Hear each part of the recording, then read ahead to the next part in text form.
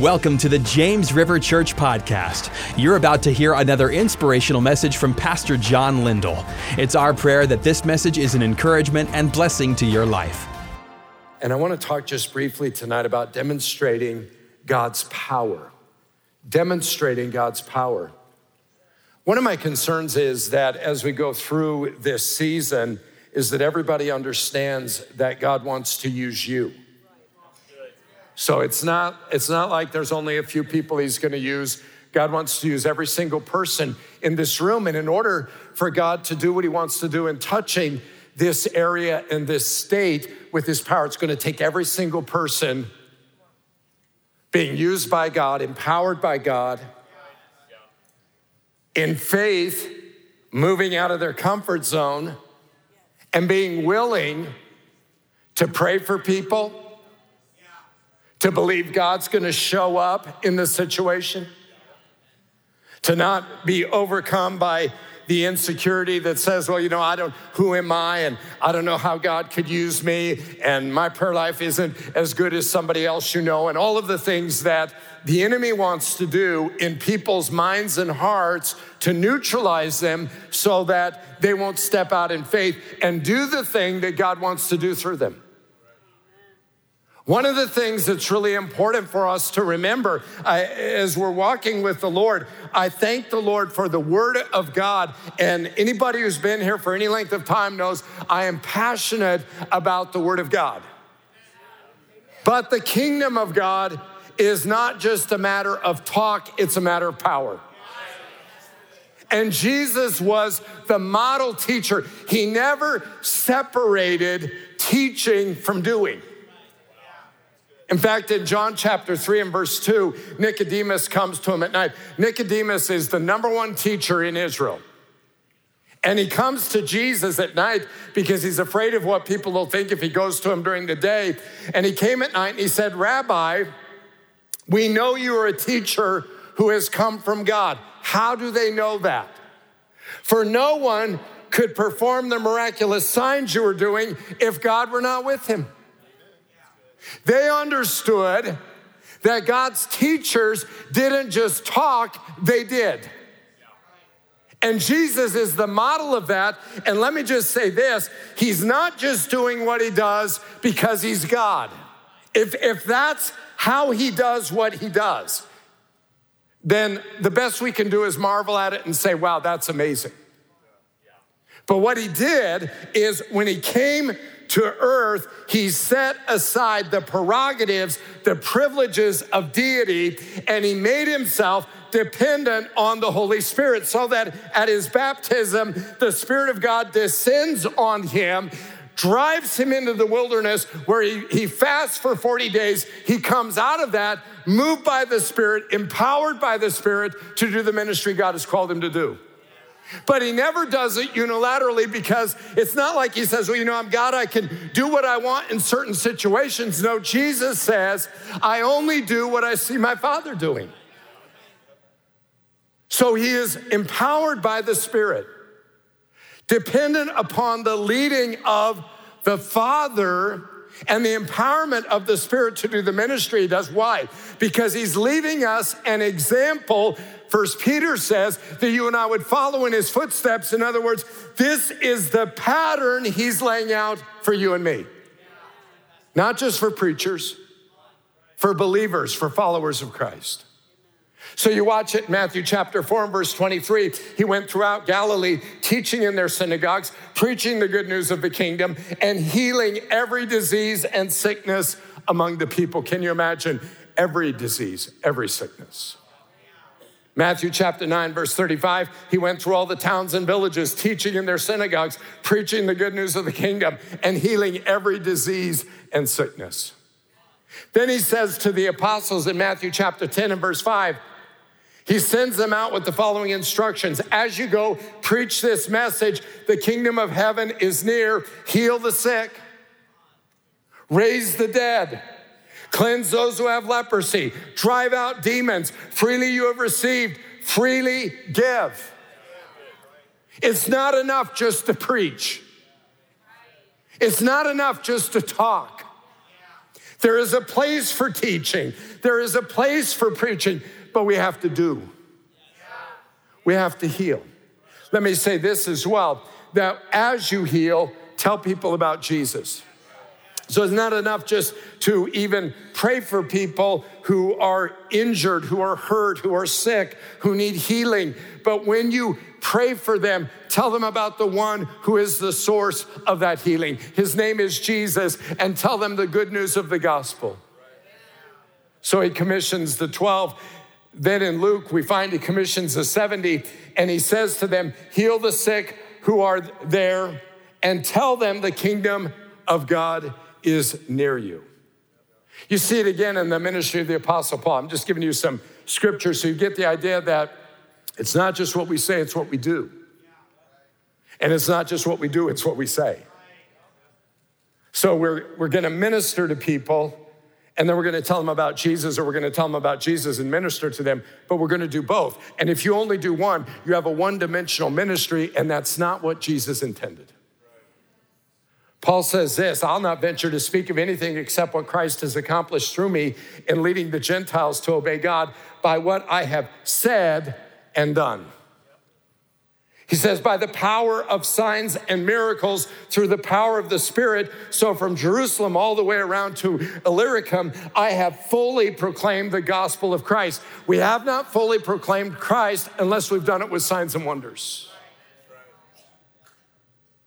In 1 Corinthians, I mentioned this verse, the kingdom of God is not a matter of talk, but a matter of power. Now let me just say this, as followers of Christ, we have to require of ourselves doing with power.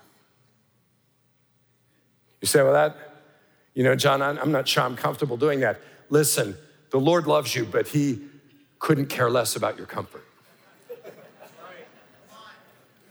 He's concerned about your growth in him. He's concerned about the level of your faith. He's concerned that you have a vibrant faith, that you have an obedient faith, that if you love him, you're willing to do what he asks you to do. That if you're following him, why do you call him Lord, Lord, and don't do the things I asked, Jesus said. And so the issue for us is we have to require of ourselves things that are beyond ourselves. So that doing signs and wonders and praying for the sick and seeing people healed, it's impossible unless he helps us. But we have to force ourselves to step out and to do that. I want to ask you, are you doing that? Are you open to what the Lord is speaking to you? Are you demonstrating God's power, not only with the words that you say, there's power certainly in the word of God, but are you demonstrating the power of the Spirit when you, by faith, pray for people regarding the impossibilities that they face in life?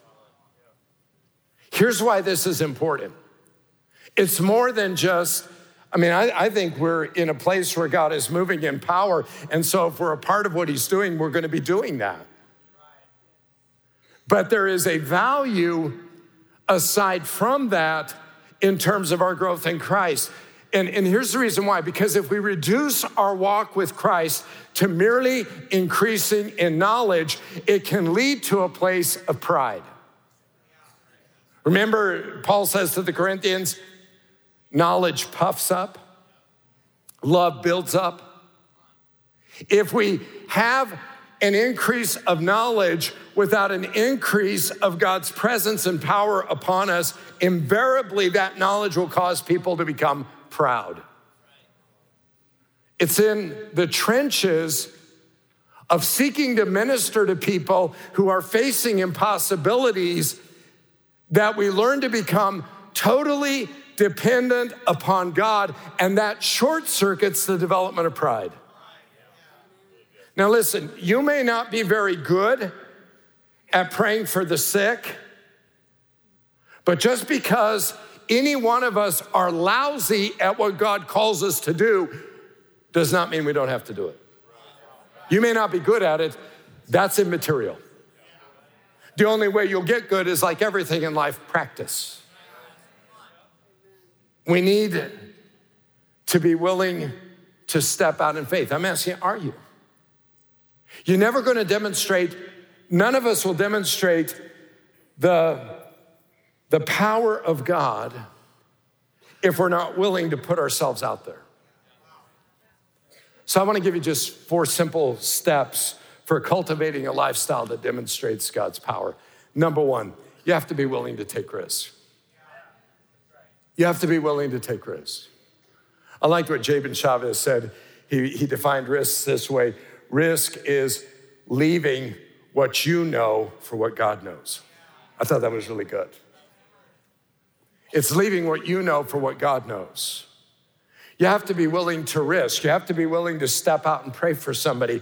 You have to be willing to declare to them the power of God and believe that in that moment, God's going to honor the declaration of your telling them about him.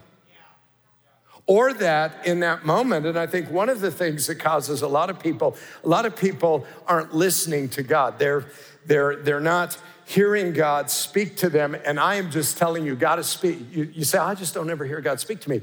It's not that he's not speaking to you, it's that you're not listening. I'm not trying to be unkind. I'm just simply saying he speaks all the time. One of the things I'm doing right now, and the way I read through devotionally in the Bible, I don't ever want to just read for my next sermon. I want to read large quantities of the Word of God as much as I can. So what I do is I use the one-year Bible. I've done it since I was in my 20s. It's what I read. And so as I'm going through it this time and doing it, at different times I underline different things. This time I'm underlining every time it says the Lord said. It just is stunning how much the Lord says. He's got a lot to say. And if he had a lot to say in the Bible, it's because he's telling us I have a lot to say to you and to me. God is speaking all the time. The issue is, are you listening? Are you getting alone with him where you can hear him? Are you listening? Are you acting on what he tells you to do? And not just in church. Hopefully everybody's dialed in and hearing the Lord speak to our hearts now. But the greater issue is what you do with the other 168 hours a week. Are you listening to him when you're in the grocery store? Are you listening to him when you're at work? Are you listening to him when you're at the gas station? Are you listening to him as you're traveling, as you're on vacation? Are you listening to him in the places you go? Are you sensitive to what's happening around you? Are you aware of other people and not just yourself? Because oftentimes a self-centered, self-focused life works against seeing the needs of others around us. And God wants us to see what's happening around us, and he wants to speak to our hearts so that we might be his hand extended to people. So I want to challenge you. I want to encourage you that as you go out tonight, and we're going to, at the end of the message, pray that God would speak to every person, and that as you go out through the week, you would lay hands on people you don't know. Listen, at some time in this whole journey, it's got to move outside these 4 walls. If it stays in the 4 walls of this church, it will die in this church. And the reason why God is doing what he's doing is because God wants to build your faith, build our faith, our confidence, so that as we go out into the world, we have the confidence to believe that what he did in church, he'll do out there. Here's what I love. When we have people stand in the aisle, the number of people healed just by getting into the aisle. And there's a number of people healed this way too when they come down front. But when people do that, it's just people gathering around them and just praying. Listen, you don't have to be a professional at it. You don't have to be a pastor. You don't have to be a minister to be effective. You just have to believe God's going to show up. You have to be willing to take risks. I like what Bill Johnson said this to me, and you can tell he's influenced my thinking on some things because I think he's on the money, but he says, I don't trust anybody who hasn't failed. If you say, but I prayed for somebody, it didn't happen, good. That means the next time it will. And the more people you pray for, the more people you're gonna see healed. The fewer people you pray for, the fewer people you're gonna see healed. That's just how that works. And the more you step out in faith, the more you will learn to step out in faith. But if the heavens have to part every single time for you to do it, you're rarely gonna do it. It's a prompting, it's a thought, it's that still small voice. It's the Lord saying, go pray for them. It's you parking your car and the Lord saying, as you're going in to the mall or wherever you're going, as you're going into Walmart, there's gonna be a person in there and you're gonna see them with a brace on their leg. Pray for them to be healed.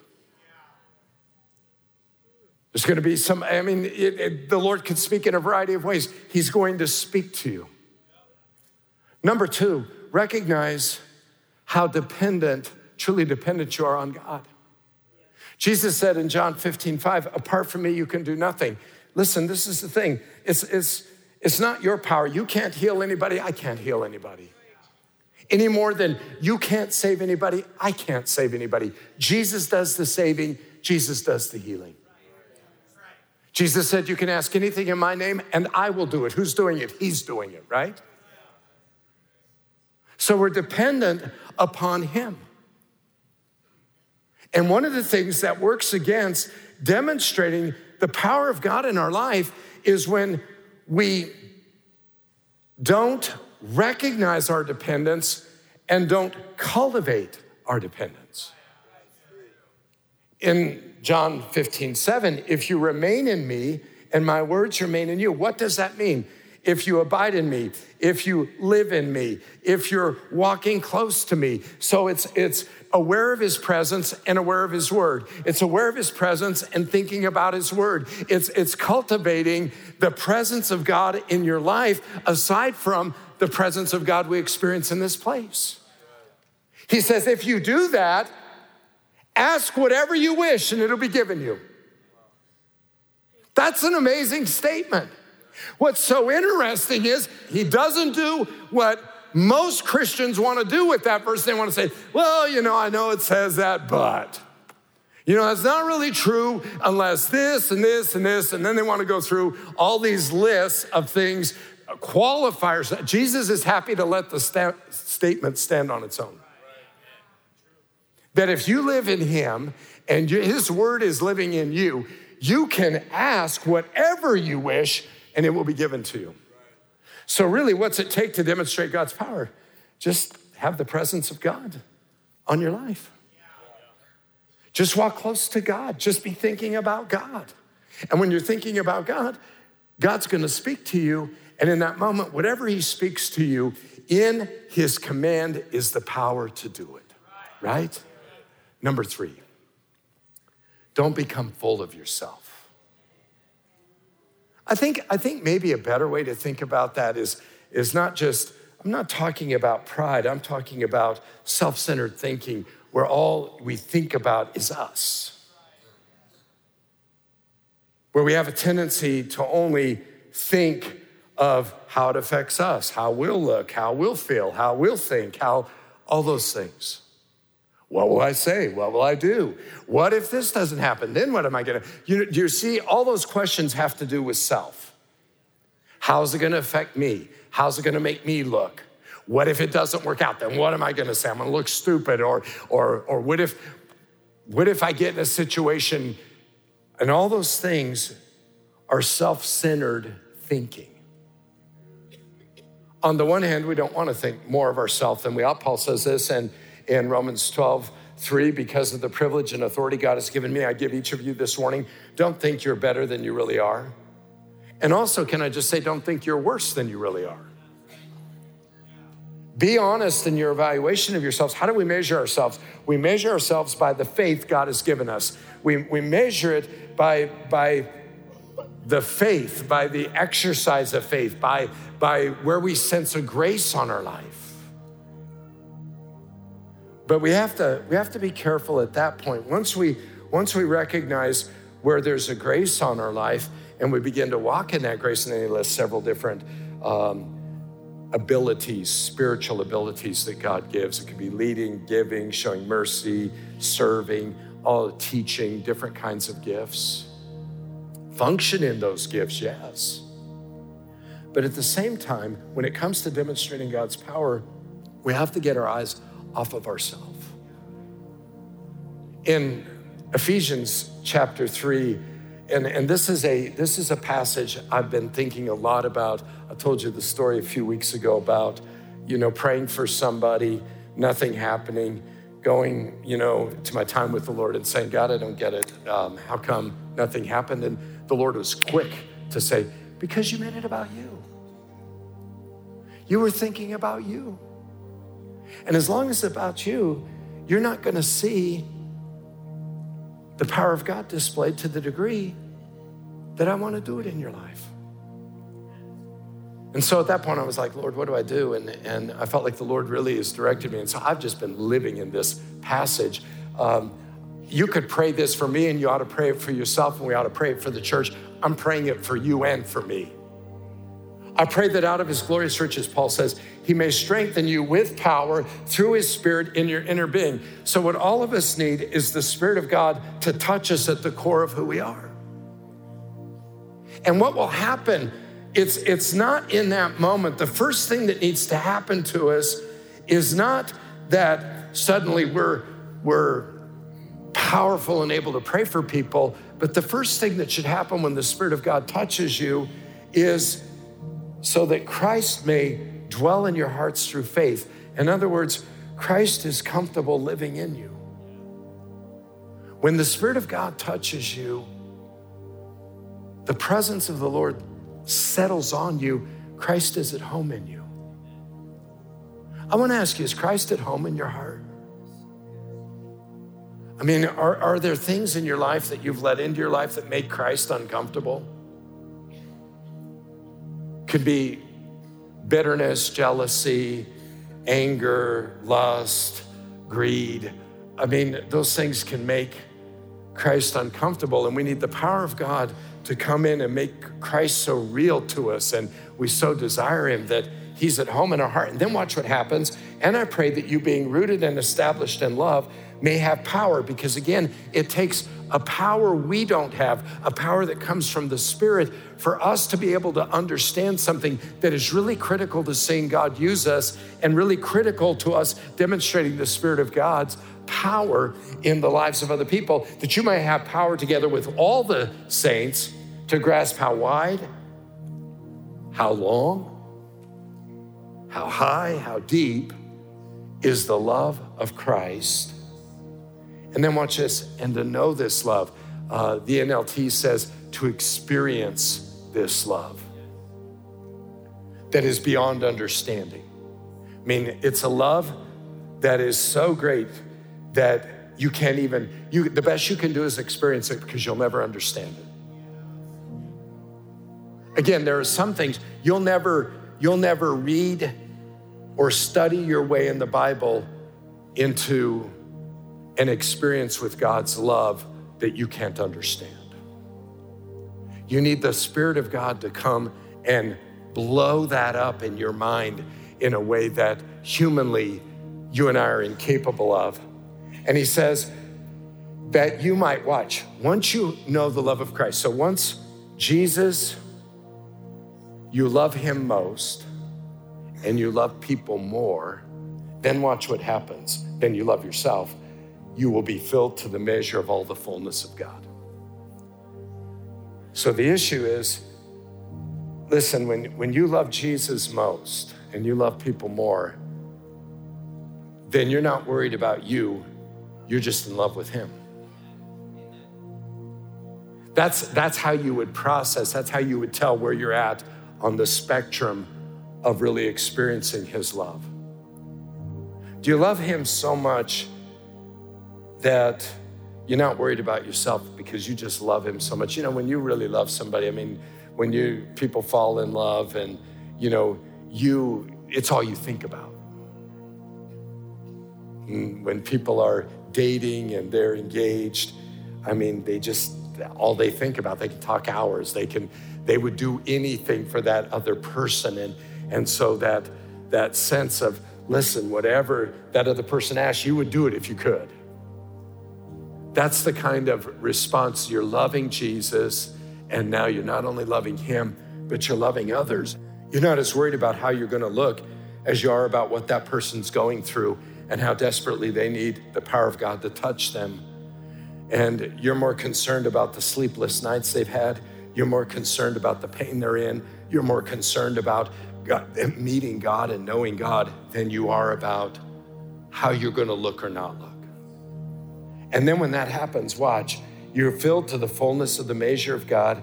And now to him who is able to do immeasurably more than all we ask or think. In other words, at that point now, you're doing things you can't even begin to imagine you would do. Why? Because you've forgotten about yourself and you're in love with Jesus and you love others. And when that happens, you're going to demonstrate the power of God. Finally, let me just say this just quickly. Always seek more of God in his presence because you love him more today than you did yesterday. I mean, the idea is that as we go through this time, if your love for the Lord has not increased, then you're missing the whole message of what's happening. If your desire for his presence, and hey, you're at the Wednesday night prayer meeting, so I feel like in a very real sense, I'm preaching to the choir because you're here. But I'm just saying for all of us, the evaluation is, do I love Jesus more today than I did yesterday? And am I cultivating and doing the things in my life that will cause me to love him even more tomorrow? So it's this journey, and we're doing it. We're falling in love with him more and more, and we're experiencing his love more and more, and we're aware of him more and more. And a part of this that we haven't talked much about, but we're going to be talking about in the weeks to come, is an awareness of his holiness, of his complete otherness, and the fearsomeness of that. Not that we're, well, I can't say not that you're not afraid, because there is a place in every revival. Let me just tell you what happens in revivals. In every revival, there is a place where a holy fear of God grips people. Jonathan Edwards in the Great Awakening, the First Great Awakening, he preached a message called Sinners in the Hands of an Angry God, which most people today would be like, oh, how can he say that to people? But he preached this message, and here's what he did. He purposed in his heart that he did not want to move people with his own emotion or with his voice, intonation, and inflection. So he said, I'm going to preach it in a monotone voice, so there's no part of me moving people. And the Spirit of God came down on that church in Northampton, and people were grabbing the pews, afraid they were going to fall into hell. Afraid instantly of the, you say, what is that? Well, it's like Peter in the boat when he has the miraculous catch in Luke 5 and he sees the power of God. And what does he do? He turns to Jesus and he says, depart from me, Lord, for I'm a wicked man. Instantly, when you're aware of the presence of God, it's like Isaiah who sees the Lord high and lifted up and his train fills the temple. And what's his first response? It's not like, wow, this is really cool. I don't believe I get to see this. He's like, woe is me. The word woe is cursed. I'm cursed. I'm damned. I'm doomed. Because I'm a man of unclean lips. Some theologians believe he had a problem with profanity.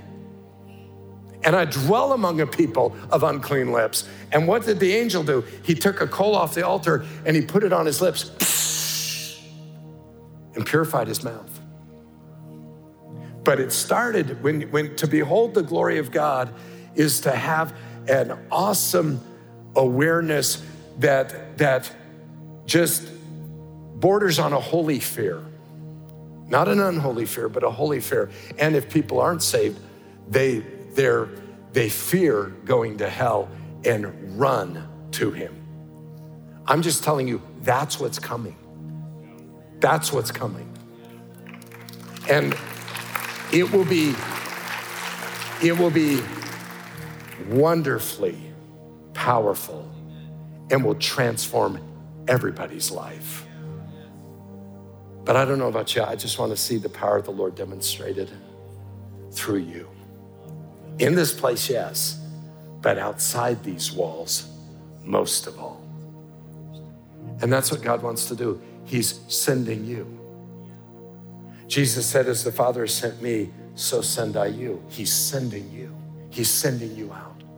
He's sending you to your family. He's sending you to your friends. He's sending you to your neighborhood. He's sending you to your business. He's sending you to the place where you shop and you purchase things. He's sending you, and he's saying, go. And what you and I need in this moment is we need him to empower us, right? For some, you need to be filled with the Holy Spirit for the first time. For others, you need to be refilled. And for all of us, we need to be in the presence of the Lord, because as we're in the presence of the Lord, he changes us. At noon today, we were here and talked about some of these things. And I mean, many of us were on the floor.